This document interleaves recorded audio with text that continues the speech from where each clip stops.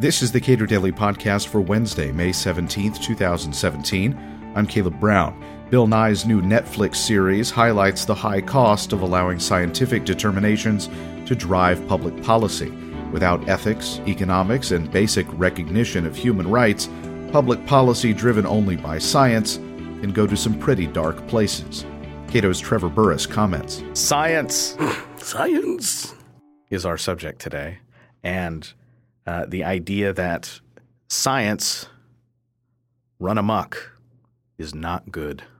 Precisely. It's been a hot topic. We had the March for Science with Bill Nye and Neil deGrasse Tyson, and then we've recently had Bill Nye Saves the World, his Netflix show. And his humbly titled program. Exactly. And we've had, for quite a while, usually the left is complaining about how the right hates science in some way. And so you see pages like I Effing Love Science, which is a very popular Facebook page that I think has 25 million likes on it, who share things about vaccinations and all this sort of idea that you just need some science. You even saw this in movies like The Martian. And so there's sort of this cult of science that has developed. And like the viability of a fetus. Yes. And how early that might be. I'm sure that's all over that page as well. Exactly. You can just figure it out. There's actually a YouTube video that Bill Nye saying, oh, all you need is science and we fix the abortion problem. And that's really what is really irks me. It's this idea that we've been debating the metaphysics of human life for centuries and we will continue to debate that. But no, we just needed to ask Bill Nye and we would figure this all out. And so we have to be very careful when we overuse science in public policy. We have to understand one basic thing, that science by itself does not solve public policy questions. It's not even moral. Yes, it's not. It's like saying, this hammer has a certain purple to it. It just doesn't make sense. Yeah, and we've had many bad experiences with science. There's a long article I wrote that you can find on the Cato website about our experiment with eugenics. And it discusses the Supreme Court case Buck v. Bell and a very scary thing that happened and how this woman who was not stupid and not immoral was sterilized by the state of Virginia for supposedly being immoral and stupid and having a stupid kid and having a stupid mom. Now, there's a backdrop to that case where there's a bunch of really bad science. For example, they determined that her 6-month-old baby is stupid. Feeble-minded is the term that quote, they unquote. used. Yeah, quote, I'm putting scare quotes up there. And how do you determine if a 6-month-old baby is feeble-minded? You take a coin and you wave it in front of the eyes, and then this person subjectively determined that the baby didn't follow it enough so that the baby was stupid too. But you can look at that situation and you say, well, some people might look at that and say what was really wrong with this situation, is that they used really bad science to determine to sterilize this woman. No, the real problem was that they sterilized a woman against her consent on a court order.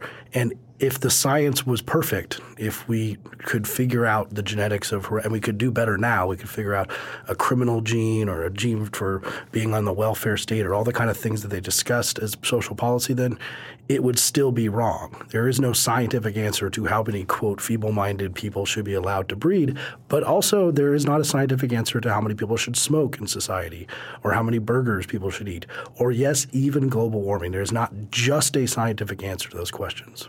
The popular meme in popular culture going back decades is that scientists spent so much time playing God, they never thought to ask if they should. Yes, it's the Jeff Goldblum, isn't that? That's in. But leaving God aside, science doesn't answer moral questions. It can provide technical solutions to problems that may or may not have moral implications. Exactly. And let me be very clear. I think good science has a very important role in public policy. It will tell you the causal factor, or it will give you possibilities of, it doesn't really prove anything exactly. It's just not yet false, but it'll tell you causal factors, it'll tell you likely outcomes for policies you want to put in place.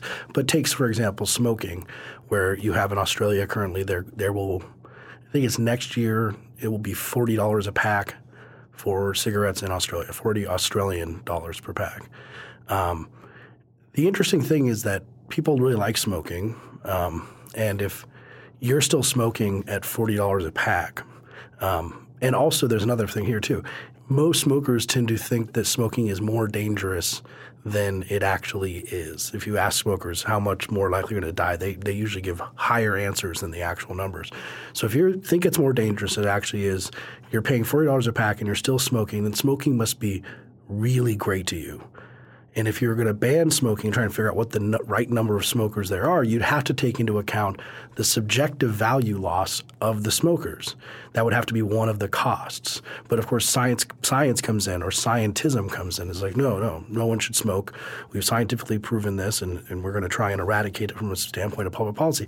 Then you need to have a healthy respect for individual rights and a healthy respect for individual choice to then put the science out there and try and do good public policy that understands that subjective value is important, and then we can kind of work toward getting better policy on smoking and a bunch of other things, drugs, things like that. And there is a move among scientists to apply scientific methods to public policy and to say, well, we can solve this problem. And that you said the word scientism. That is scientism. That is trying to use a scientific method to solve problems that have a human component. Yes, and the words that are usually used in that situation, and two of the most terrifying words for any libertarian or freedom-loving person are public health.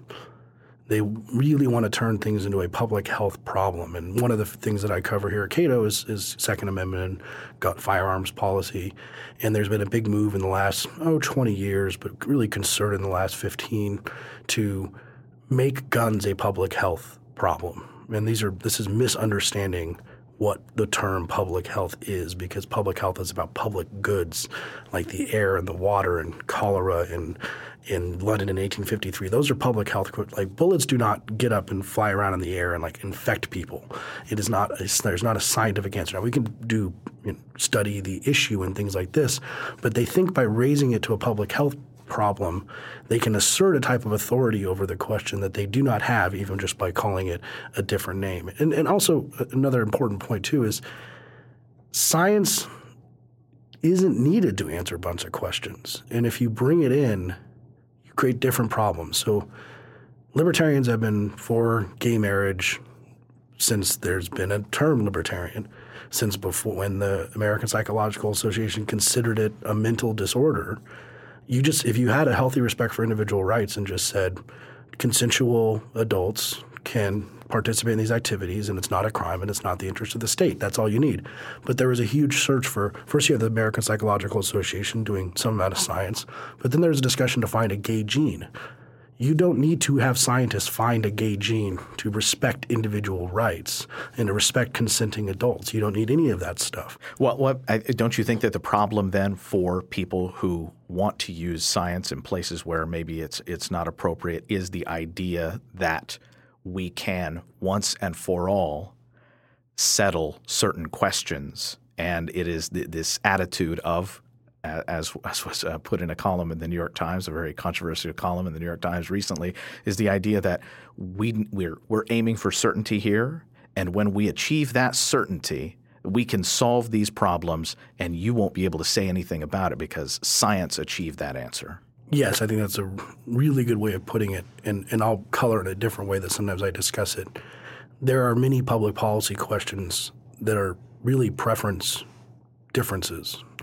That fundamentally it's just, do you like this or do you not?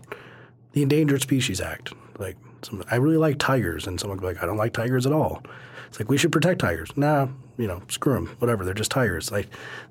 So what do you do when you just have two preferences clash like that? Well, one thing that some of the more scientism kind of people do is wow, science. I will now prove that you should like tigers because they are important to biodiversity and the whole thing will collapse if we don't protect tigers and all this sort of thing, which I'm not saying this stuff doesn't belong in the debate, but it doesn't just eliminate the preference question about, I don't really want to spend any resources on tigers. Oh, I do. Oh, but here's science to say we should do this. It doesn't just solve it. You still have to go through the difficult questions of trade-offs, economics, personal preferences, and all those things that are the nitty-gritty of public policy. That's the one thing that if you take nothing else away from our conversation today is that there is a leap that occurs that seems like it's a completely natural shift. You have a scientific conclusion that, there has a certain amount of confidence behind it, and so many certain scientists agree on a fact, and then you draw a straight line to here is the way that public policy needs to respond to that question. That is a quantum leap, and it is a leap that we need to take that space between that scientific conclusion and the claimed necessary public policy solution to that. We need to take that space very seriously. And I think not enough people who say they care about science are willing to do that. Yeah, and it's understandable. Scientists have a lofty view of themselves, and in some of the worst repressive regimes out there, just to make another point that kind of goes, there's when you make a direct line from the scientific conclusion, in terms of public health, the craziest public health regimes, right now, it's probably North Korea. Our scientists have determined we're all going to do exercises at 10:30 in the morning, and then we're gonna.